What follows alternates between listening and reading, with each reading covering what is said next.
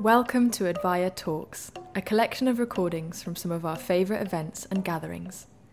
Advaya is a global platform for transformative education that explores what it means to be alive today.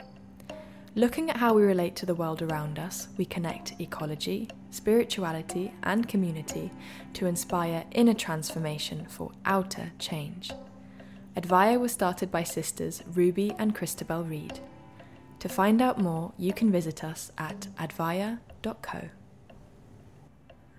In this episode, we are joined by Sharon Blackie, writer, psychologist and mythologist with a specialisation in Celtic studies.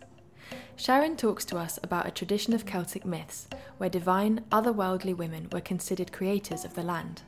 She shares with us the Celtic myths and folklore around the divine female who permeates the land. She discusses our current societal epidemic of unbelonging and goes on to discuss that myth and story are the connective tissue that help us belong again to the places we inhabit. She argues that if we can capture our own imaginations by using myth and stories, then we can find a way of belonging to the land. Hello everyone. Thank you all for coming along. I'm going to sit if that's okay rather than stand for the time that we've got. What I'd like to do is I'd like to begin with a story, and there's a particular reason for me choosing this story, apart from the fact that it is one of my favourites, which I hope will become clear. And the story goes that far, far, far to the west of these lands is an island. You probably know it, you'll have seen it in your dreams. It's right out on the very, very edges of the world. Stormy beaches, long sandy strands, rocky coves. You probably know the one. And they say that from the highest cliffs on the westernmost coast of that island, if you look out to sea for long enough, you can see a Tina Man, the Isle of Women. And also on the farthest, westernmost, highest, rockiest cliffs on that island, sometimes, if you're very lucky, you might happen across a cave. And in that cave lives the Old Woman of the World. You might wonder what she does there. Well, she weaves. The Old Woman of the World doesn't really know how long she's been there, but it seems to her that she can't remember a time when she wasn't there, weaving. And her aim with that weaving is to make the most beautiful tapestry that the world has ever seen. And she weaves it from all kinds of different brightly coloured threads, just literally making it up as she goes along. But the other thing that she has at the bottom of that weaving is she has a fringe that are made with the spines of sea urchins and the spines of blackthorns, because the Old Woman of the World knows that everything beautiful always has a little sharp edge to it. She's not alone in that cave though. Right at the back of the cave, right in the corner there, amongst the shadows so that you can hardly see him, is a big black bird, and his name is Trickster Crow. Now, nobody really knows how long Trickster Crow and the Old Woman have been living together, but she can't remember a time when he wasn't there. It seems that wherever the Old Woman of the World goes, there goes Trickster Crow too.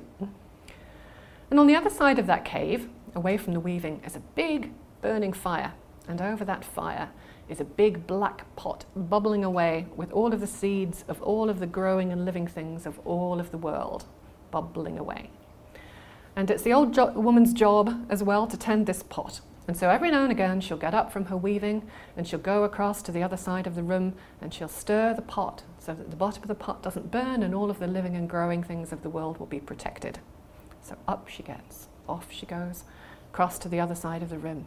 And while she's stirring and getting lost in the most beautiful smells of all of the herbs and the spices of the world, there's a little flutter in the back corner of the cave. Trickster Crow gets down from his perch, stands in front of the weaving and thinks, oh, that's a pretty one. That's a bright shining thread. I'll have that. So he pecks at it. Very satisfying.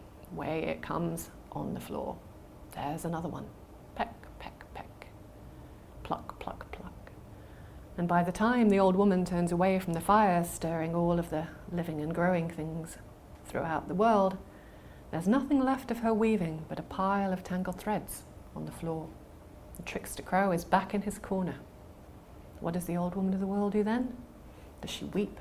Does she wail? Does she throw her hands up in horror and give up? No. She looks at the pile of threads, and there's one that catches her eye, a particularly beautiful shade of sea green. Picks it up. That's a beautiful thread. There's a loom, there's a warp, off she goes again. Another thread, picks it up, and she starts weaving again, because that's what the old woman of the world does. That's what she's for. And you know what the old woman of the world is doing with those threads? She's trying to make the most beautiful tapestry that the world has ever seen. And Trickster Crow, there at the back of the cave, he knows something that we sometimes forget. That if she ever did make the most beautiful, perfect tapestry that the world had ever seen, the world would come to an end. And so Trickster Crow keeps on pecking, as the old woman keeps on weaving, so that the world may never come to an end. Now that's a story that I've seen in different versions in many parts of the world, and pretty much every old mythology has an old woman of the world in it. Okay, there's always some equivalent of an old woman, some old crone, some old hag that's fundamental to the being of the world. And what many people don't know is that in these islands we also have an old woman of the world.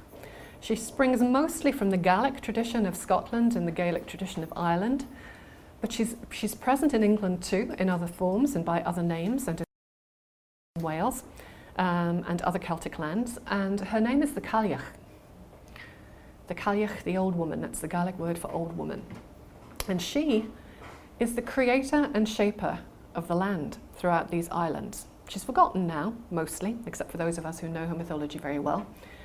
But she is a typical characteristic of what a gentlemanly Irish folklorist from the University of Cork called traditional Irish cosmology. And I'm going to explain why I keep harping on about Ireland in a minute, but it relates to the rest of the world as well. And here's what he said. Traditional Irish cosmology consists of a universe whose outer and ultimate layer is the domain of a divine female who permeates the whole with her presence and her power.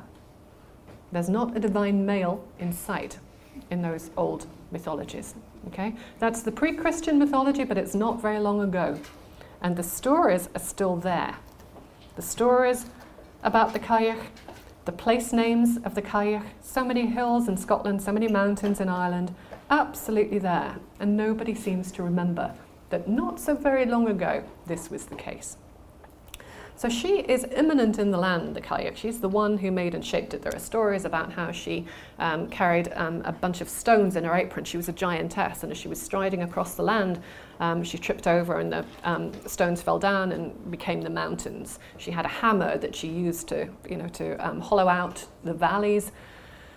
Very much the power of the land personified, very, very old. She used to say, when I was a lass, the ocean was full of trees. So she really is associated with it, kind of like the geological ages of the world.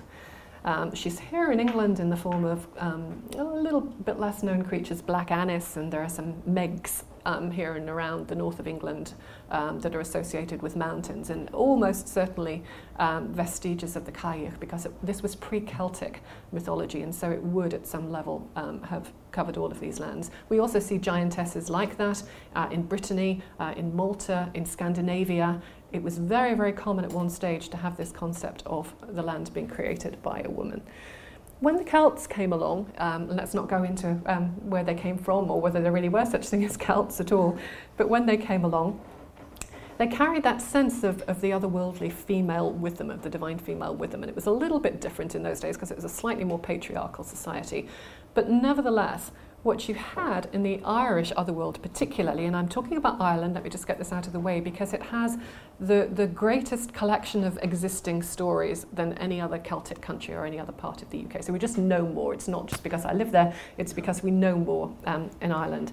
So it was very much everything, although a lot of Irish literature and mythology looks like it's hero-driven. You know, you have these great heroes like Cuchulainn and Finn darting off through the countryside doing amazing things. They were always under the power, for want of a better word, of otherworldly women who, if they didn't do their job properly, would come and set them on track and tell them all of the things that they must do.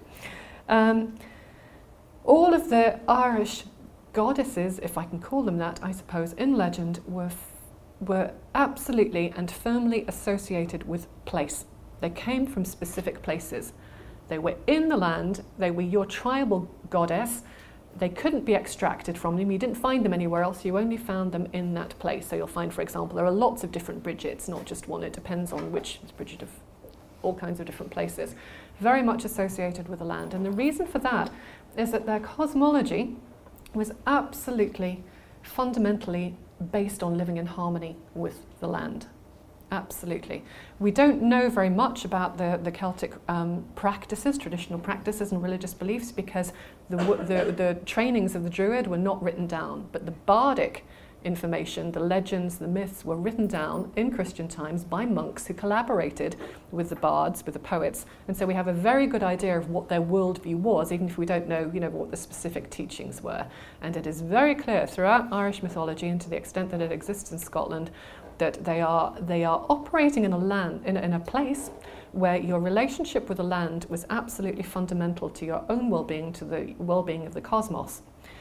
And there is a quality of the goddess of the land which is called sovereignty, which I wrote about in If Women Rose Rooted, for those of you who've read it, which is very much about this business of the power of the land in influence, the power of the other world and the power of the land in influencing human affairs. So much so that right up into the 16th century in Scotland, there was a ceremonial marriage between the king and the land, between the king and the female qualities of the land, which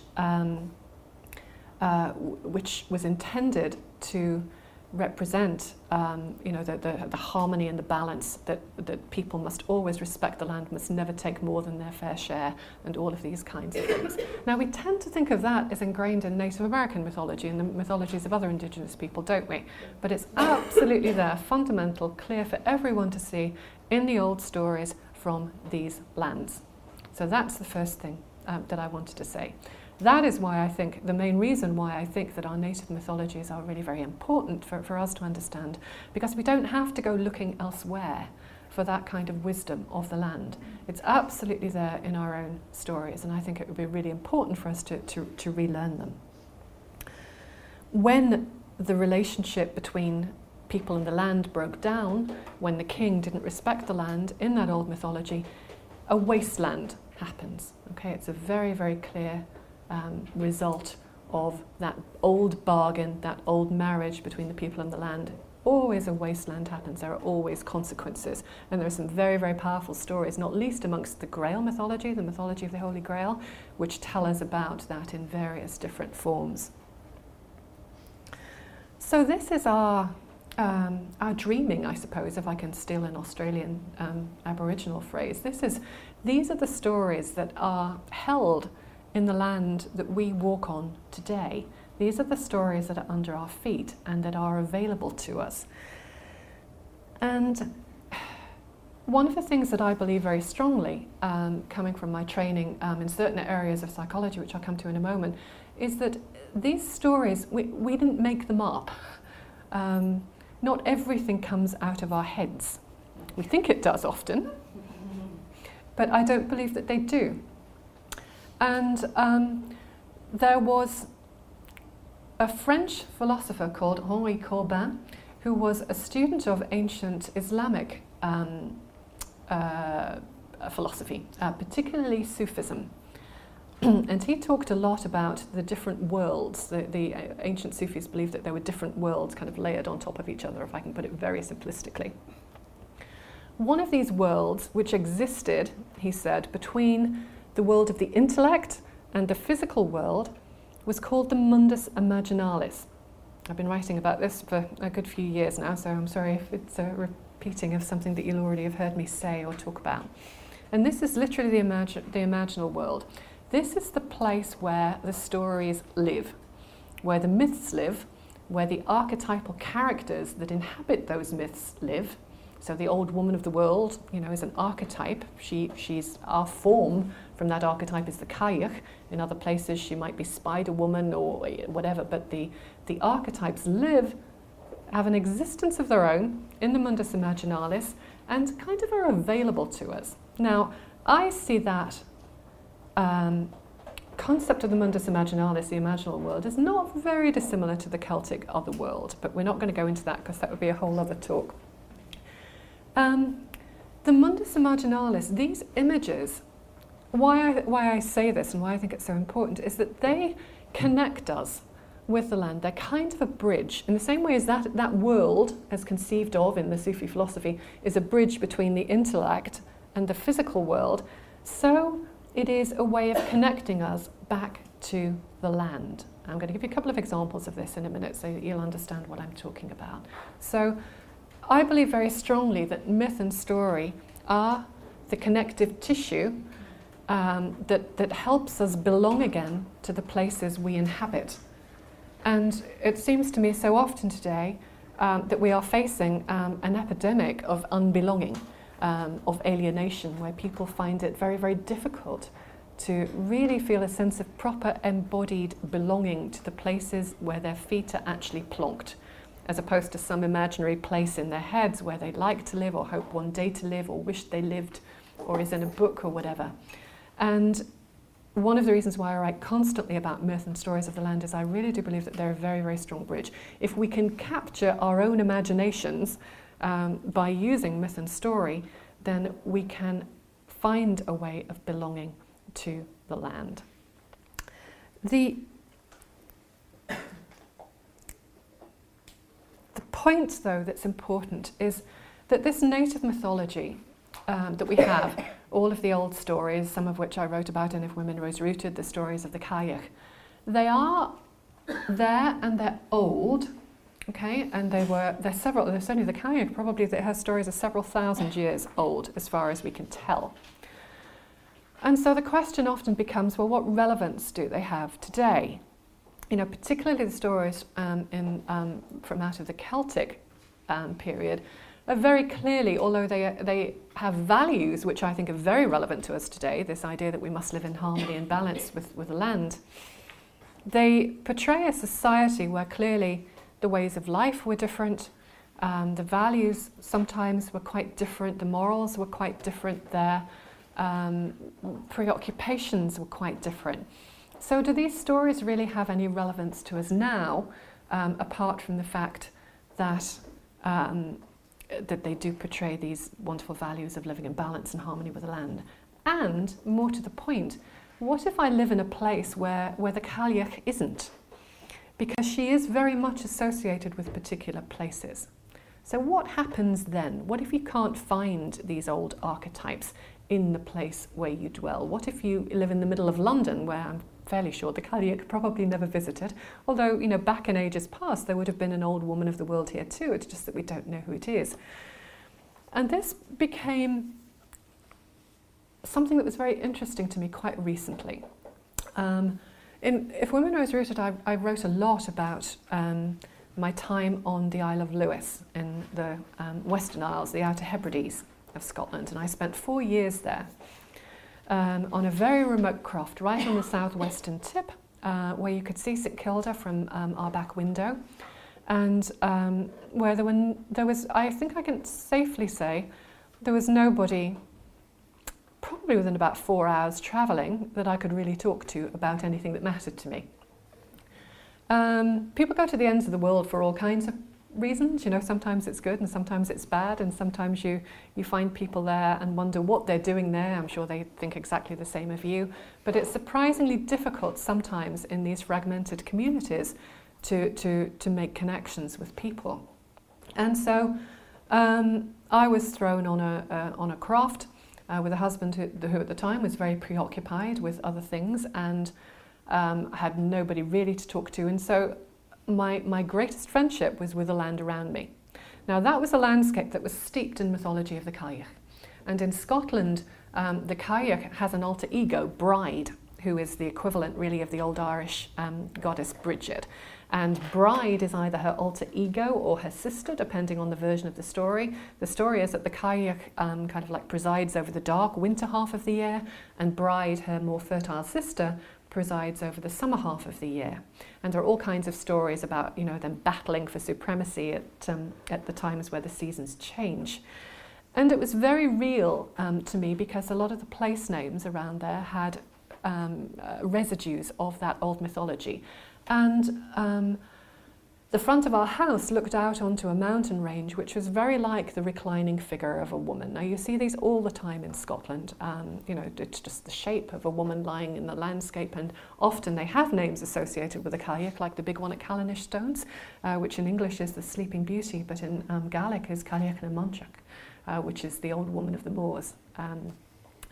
So she was there in front of me, dominated the village, dominated the entire landscape, and when you've got nobody else to talk to, sometimes you talk to mythical figures. And so that was a very, very important time for me, and I won't go on about all of the different ways in which I kind of like steeped myself in the mythology of the Cailleach and all of the rest of it, because that's a whole story in itself too. But when I moved to Donegal, I very much wanted to go back to Ireland. It was time to leave. And Ireland also is steeped in stories of the Cailleach, probably more so than Scotland, in slightly different ways. She's not quite as fierce there, she's a bit gentler. But in Donegal, to the place that we moved, there were absolutely no residues at all of the Cailleach in that particular place. So I had gone from a place which was steeped in her legend, where there were place names named after her, to a place where I couldn't find her at all. There were no place names, there were no old stories about the Cailleach. It's quite a new place, Donegal, in lots of ways. It's way out west, and it was only inhabited relatively recently, properly, the places where we lived on that fringe in Irish history. Instead, there was a lot of association with another one of the two Dédannen, the old Irish gods, Lugh. Well, I wasn't really interested in a male persona at that time. I just spent 4 years steeped in, the Cailleach and Bride. So I wasn't really, and I felt curiously cast adrift, absolutely, completely cast adrift. It stopped me feeling as if I belonged there, because it had just been so fundamental to my life in a very, very kind of peculiar sounding way, I suppose. And so I really didn't know what to do, and I tried all kinds of things. I loved the place. I did belong in a sense, but there was always this sense of something profound lacking. And so I just got on with it for a while. In the house where we lived, at the back of us, there was a heronry. A little wood where a lot of herons laid their and made their nests and laid eggs. And when you live with a creature like that, we lived on a riverbank. Every time I walked, everywhere I walked, there were herons. There were herons crying, and of course, in those situations, the creatures not only inhabit your daily lives, but they enter into your dreams as well. And there was this constant heron imagery in my life, and so I didn't really actually know very much about herons, so I started to look into the imagery of herons and found, lo and behold, that they were associated with longevity, and in lots of Irish and Welsh stories too, they were associated with hags. They were very curious, but heron and crane in Irish mythology, by the way, are interchangeable, because when the crane died out, the Eurasian crane died out in Ireland, the heron arrived, the grey heron arrived and basically fulfilled its ecological niche. So the Irish word cord is a word both for heron and for crane. So if I start talking about cranes sometimes and herons, that's why. And so that started to make a little bit of sense to me. And one morning I was walking down the riverbank with the dogs very, very early, and there was a heron standing on a stone in the middle of the river, and it saw us. We obviously frightened the life out of the poor thing. It took off, and as it took off, it shrieked, and it sounded for all the world like a hag's call. And at that moment, into my head popped a new character, and I called her Old Crane Woman. And I'll come back to her in a moment, but I use this to illustrate the ways in which the land kind of makes itself available to you. The images make themselves available to you if you are listening, if your mythic imagination is activated, if you're looking for images, if you're looking for archetypes, if you're looking for creatures to associate yourself with. If you are walking that land like I was every day, and by this time about a year had passed, I'd been there for a while, so my imagination was always looking around for, the particular archetypal creatures, the particular stories that I could see. My mythic imagination is pretty well trained, because I'm always, reading stories, I'm always thinking about myths, I'm always wondering what the mythology is of the hare, what the mythology is of the fox, and so on. And so that was my bridge of belonging. That moment where, literally out of the land came the archetype. Now you can say it came out of my head, if you like, but I'll probably fight with you because I think actually it's more an act of co-creation. I think these things are born, that was born out of my relationship with that place. It couldn't have happened anywhere there wasn't a heron. It probably couldn't have happened if I wasn't, out there looking for it, if I hadn't spent so much time in that place.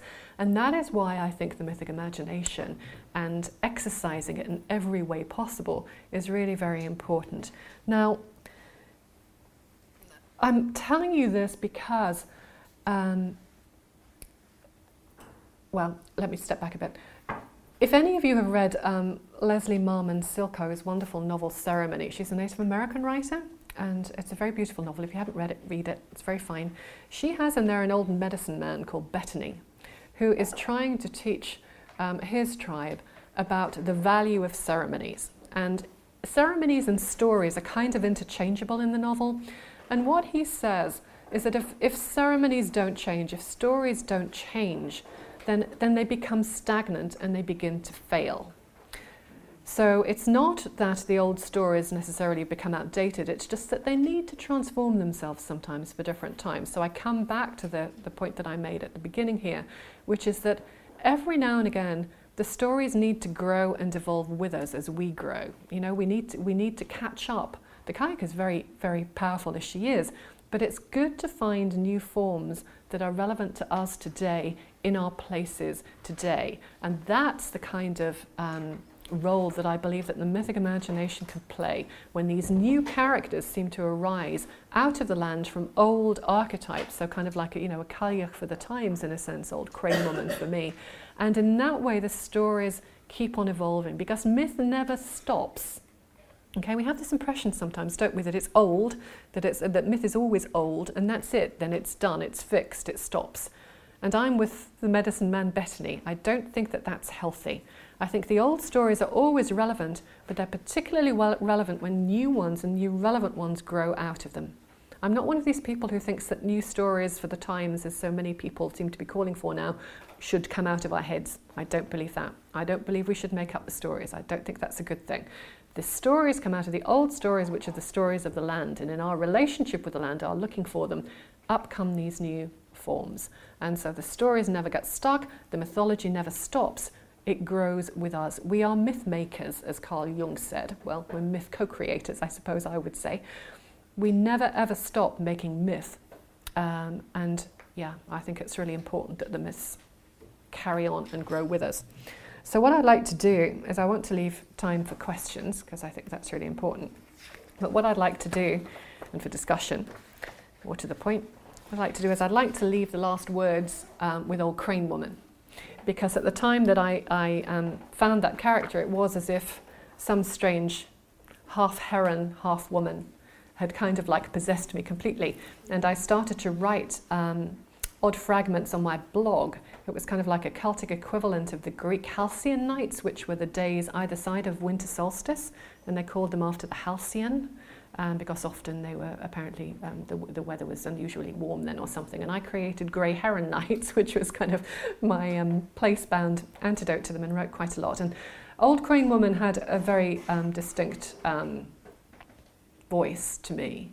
And also I could see her, she was half woman, half crane, so her arms were kind of like out at funny pointy angles, and she always was standing on one leg, and she was a haunter of the riverbanks. Of course, you might see her there on a dark night if you were careful enough and crept down. And this is just one of the fragments that I wrote. Old Crane Woman is thinking, sitting on her nest, thinking. What is she thinking about? She's thinking about beauty. Beauty, you laugh. Old Crane Woman. And Old Crane Woman hears you. Yes, she does. See how sharply she turns her head? You think she's ugly then, that Old Crane Woman, with her sagging skin and knobbly knees and her hair all matted and tattered and grey? You think you know what beauty is? The blandness of youthful skin, the softness of plump young flesh, the innocence of bright young eyes? You go right on there then. You go and ask Old Crane Woman. Ask Old Crane Woman about beauty, and she'll laugh out loud. Can you hear Old Crane Woman laugh? You want to know what beauty is, boy? Look over there now. Look at Old Crane Woman. See how she rises there from her nest, stretching out her bony old arms, arching up her long thin neck. See how she stands, how still, how still. See how her skin shines in the starlight, skin that's thin, transparent and worn. You want to know what beauty is, boy? Look again at old Crane Woman. Listen to old Crane Woman's cracked, croaking song. Beauty is a body bowed from the weight of a life fully lived. Beauty is hair bleached in the light of a life fully loved. Beauty is the angular, bony edges of a life fully risked. Look into old Crane Woman's cavernous black eyes and you'll learn a thing or two about beauty. Listen to old Crane Woman's song. You'll learn a thing or two about beauty. Listen to old Crane Woman laugh in the long, cold dark. Listen to her weep in the fragile light of dawn. Listen to her joy in the pain of giving birth. Are you learning now about beauty? Do you think she cares what you think? You think she cares, old Crane Woman? Old Crane Woman is hatching an egg. She's the watcher in the dark, the keeper of the tales. She's the guardian of the gate, the crystal in the cave. Old Crane Woman was here before you, and she'll be here after you. You pay your respects. Thank you.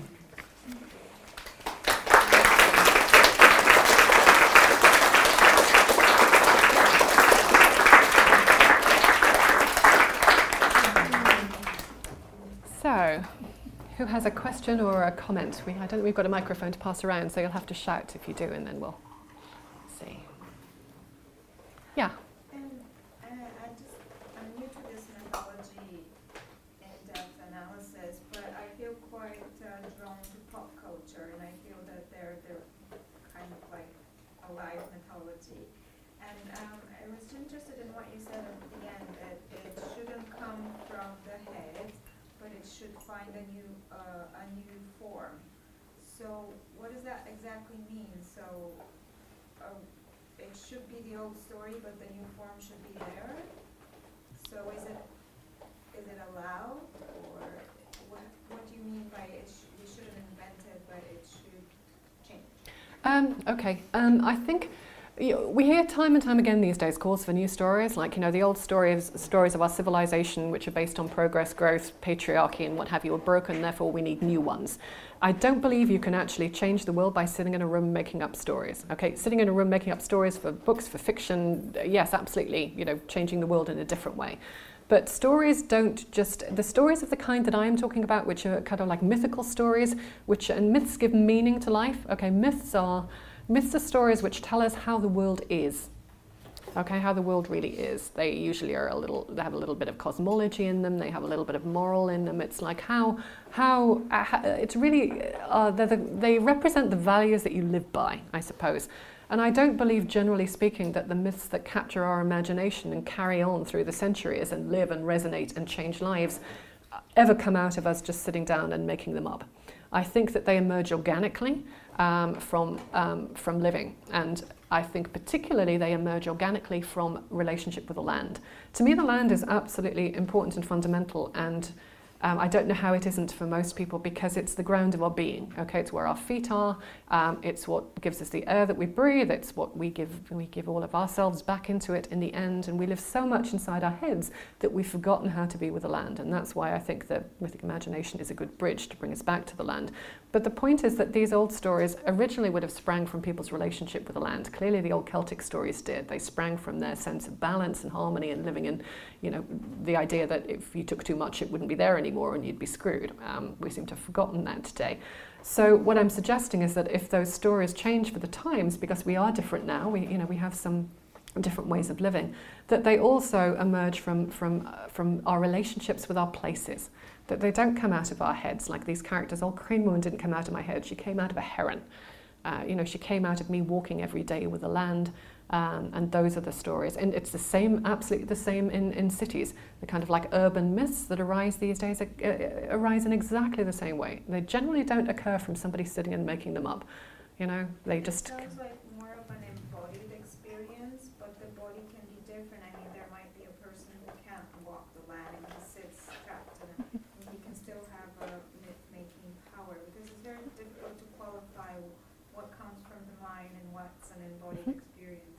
So I kind of feel that could have a slight judgment.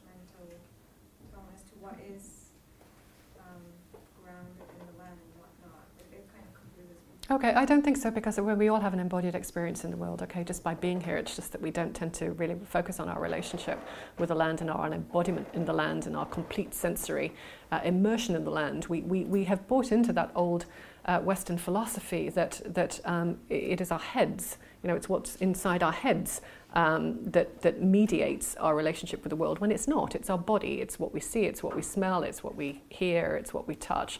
So we are completely embodied, whether we can recognize it or not. So what I'm trying to suggest is not that people have to stride through the land waiting for myths to occur, but just be outside, okay? Anybody can do that. You just sit in the same place for 10 minutes every day in all seasons, in all weathers, and you'll find Old Crane Woman or her equivalent, because that's how you start to listen to the land. That's what I call falling into the land's dreaming it. You become a part of it. You see the patterns that are normal around you. You begin to understand what's not a normal pattern and what might be kind of interesting, something to look out at. And you begin to develop a relationship. So say you're in a place with lots of crows, then by seeing the crows, by watching the crows, by listening to the crows, observing their behaviour, then all of a sudden characters that are crows kind of start to pop into your head. The mythical crow seems to make more sense. Yeah. I kind of wanted to develop from that. When you said, I think maybe we're on the same flex, that the kayak doesn't live in London. Mm-hmm. Some people cannot physically embody a landscape, or they are only embodying a very specific landscape that might be an electric night or a city, or they might literally be in prison. Mm-hmm. I still think that the mythic imagination has a place for them and is important. So I wanted to I feel like the Cailleach definitely does live in London, or that's an archetype that I would see here a lot. That's it. So I just wanted to ask what you meant by that. Okay, it's an archetype that you see here a lot. Okay, the Cailleach herself is very much the rocks and stones of particular parts of the land, but that's what I was trying to get across at the beginning. The old woman of the world archetype, the old woman of the archetype is absolutely everywhere.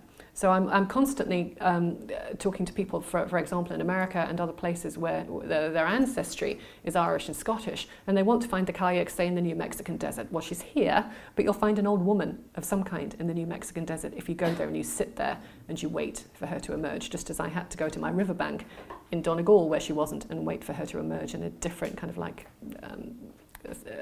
vision of that archetype, if that makes sense. So I think the embodied experience is, it doesn't really matter where you are. It doesn't really matter where you are. I think it's absolutely just as possible in a city. So when I say the land, I suppose what I'm really talking about is the ground beneath your feet, whatever that is, whether it's concrete or even indoors if you're imprisoned. Yeah, I think it absolutely comes into play. Somebody in the workshop, I can't remember who it was now, if I could point you out if I could see you, but I can't, wrote a very fine piece from London where you had a fox woman. Who was that? Who was that? Was it you? Okay, yeah, seeing, yeah, that's right, seeing your particular London estate, we were talking about, the characteristics of a place, the personality of a place, and you saw it as an old woman who had a fox in the heart. There you go. In Dalston? Well, it's Dulwich, only it began with a T.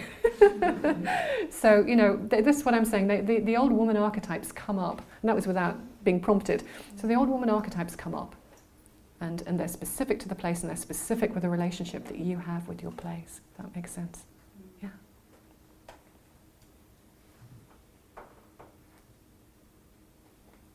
I suppose I'm balancing several different things in my head at the same time. I'm not managing anything very well. I watched a heron a year or two back down in Devon. I see him sometimes down when I go down there, and I watched him or her for a long time.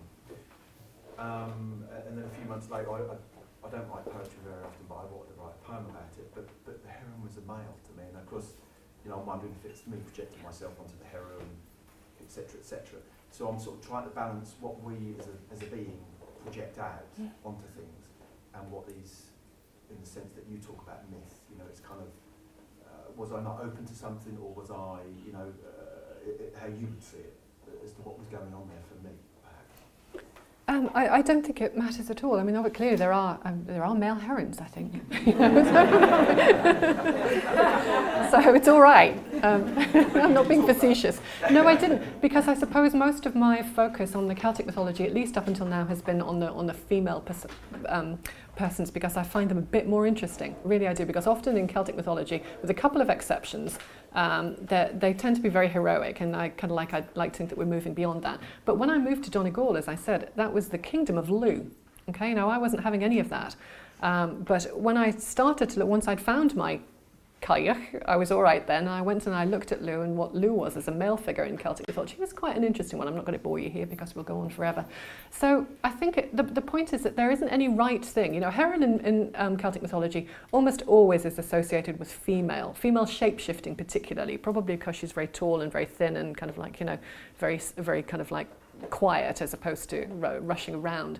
And so I always think of herons as female myself. But if I were a male, I'm sure I'd be looking at it differently. And why wouldn't I? Because your mythic, what you co-create with the land as a male is going to be different from what I co-create, chances are. So it's whatever comes to you. There's no right or wrong. It's not like, you know, Heron is Old Crane Woman. Heron for me in that place is Old Crane Woman. For somebody else, it might be something different. What's interesting where we perhaps meet in a sense is I saw the Heron as doing lots of thinking too. Mm-hmm. But deeply in the past. Not sure about the future, but I saw the Heron as deeply thinking about the past, actually. It's interesting that you perhaps saw something similar. Yeah, and you know, the Heron is an icon in Celtic, what we do know about Celtic practice was very important, or rather the crane in those days. And so the bards, or the poets, would, if they wanted to curse someone, they'd adopt a heron stance. So they'd stand on one leg with their out like that, and it was believed that the crane or the heron had a power over words or associated with words, so that if you took that pose of the heron, you know, you were absolutely, your words were going to change things, and they were mostly men. So it wasn't just that the heron was a female character. Yeah. Hi, I'm really grateful for what you were saying about if ceremonies and stories don't change, then they become stagnant and start to fail, and that we need to find new forms that will always stay fresh to new forms that are relevant to the time. I work in the field of wilderness rites of passage, and one of the challenges that we have, even though the field of wilderness rites of passage is a contemporary form, so people may go out and spend solo time on the land, and they return often having had a very powerful experience and that really roots them in the land. Our main challenge is the phase of incorporation when they come back to their normal life. We can't support them in that, and they are very, you know, I've met people who've had very painful experiences of that. And as you're speaking, I'm wondering if one of the tools, perhaps, that could support the form, I mean, I need to think about this more, is this, what did you call the imaginalis? The Mundus imaginalis. Yes, that perhaps that could help as a bridge, and perhaps it's things like this with people coming together and allowing for the sharing of that kind of language that might help people return, because that's a big challenge. Not something that individual guides can really bring about. And I wondered if you had any thoughts on that, or just for me to say thank you for bringing that up, and then I'm going to mull on it. Yeah, no, it's a really interesting point, because I think often what people bring back from these kind of rites of passage experience, particularly in the wilderness, is a very iconic bird or animal or something that they feel has in some sense been with them, and don't necessarily know what to make of that or what to do with it, and think that they mustn't. So I think it is very important. I just want to say something on the old and the new, though. I do, whenever I'm teaching mythology, and I suppose it's from my own background, going back to as an academic, going back to the original sources, I think it's really important to understand what those original sources were.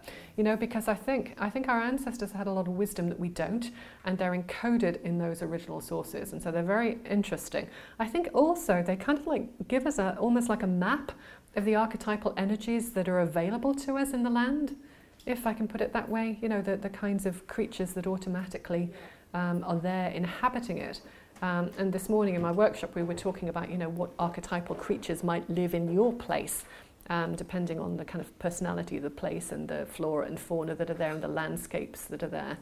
And I think that's kind of like, so they give us some guidance. So I like the fact that I saw something new in a heron, which is an old creature that has all of this, history behind it, because it's almost like it just makes me feel that it was kind of like more real rather than just like made up, because clearly these are creatures that have been occupying that mundus imaginalis, if we want to call it that, in Ireland for an awfully long time. So the old sources, knowing them is really important, but also the ability to break out of them authentically, I think, is a really good thing to cultivate. Yeah.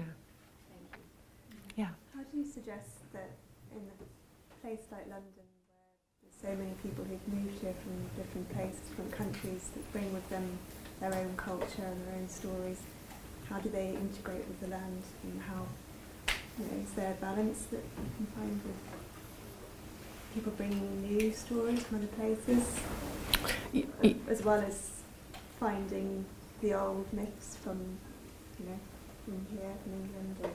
Yeah, actually I think it's a great way of integrating, to be honest, and I wish more was done on that. I was talking to somebody the other day about exactly this, in the context more of folklore perhaps than mythology. Folklore tending to be, well, arguably degraded, kind of like mythology, when it's become a little bit, it's added on various elements. But the point there is that, so many of these folk tales have motifs and characters and ideas that are absolutely international. You're always seeing an old woman of the world, as I said, or some equivalent of it. You're always seeing, heroes slaying dragons, going off on quests. All of the classic motifs from fairy stories and folk tales appear all over the world. What's interesting is how we dress them up in individual places. But to me, they show more about our similarities and our differences, and yet, kind of like teach us to embrace the diversity and the various different ways in which we interpret those motifs. So I kind of wish that more was done with people moving in, particularly now with asylum seekers and refugees who find it very difficult to integrate. Actually, that is, to me, that's one way in, to actually look at the motifs and say, no, we've got one of them as well, but, here's what he's called and here's what he does. So I don't find it a problem at all. Stories have always travelled in one, significant sense. But I do think, though, if you are moving into a place, yes, it's good to know what their version of the old woman of the world is, because that's, those are the archetypes that are inhabiting that land. That makes sense. Yes. I think I've got a feel for what talking about how connecting with the myth is a benefit to you in terms of belonging, and it's a benefit to all of us as individuals. I can see that. Do you feel that there are collective gifts, either to people or the land, when we do that individually? Are there collective what? Gifts? Goodness, something. I think that one of the reasons why. I just want to answer it not a long way, but coming at it from a slightly different angle. Again, sorry for the people in the workshop for repeating something I said earlier on. I think when I moved from Scotland to Ireland, the west of Ireland, where I had lived before, even though the landscape looks very, very similar in the two places I had been, the feel of it is very, very different. It is very much more, it's as if the land in Ireland is softer and very much more engaged still with humans. And the reason for that is everybody walks with one foot in the other world, or the mundus imaginalis, This is as natural as breathing. To bring a raven, a gift of a raven's feather, as my very crusty old neighbour did once in Donegal, because he thought that I had a thing about ravens and there was some mythical thing and there might even have been a fairy in it. He didn't know, but he'd bring me a raven feather anyway and kind of run away. It's just like everybody has a belief in otherworldly somethings. It's perfectly natural. And so, yes, I do. So that's my way of saying, yes, I do. That if we engage with the land, then it's more open to us. Whereas in Lewis, where I lived, people hadn't done that for generations in the place where I lived. And the church up there particularly had taught them to turn away from that, literally to turn their backs on the land so that their windows had not to be facing the sea, because boy, that would get you every time. And also, not to love the music, not to allow musical instruments, not to tell the old stories. And so it's almost as if the land had just sat back and thought, well, bugger you then. And so when I went there, kind of like all open-eyed and kind of like, I found it very, very hard going. And then it was a very intense relationship. You move to Ireland and everywhere it's easy. So yes, I think it is really important for the whole collective for us to be engaged with the land. It's just the whole place opens up. Yeah. You've been listening to Advaya Talks. If you liked what you heard, consider exploring our online courses with the leading minds of our time at advaya.co.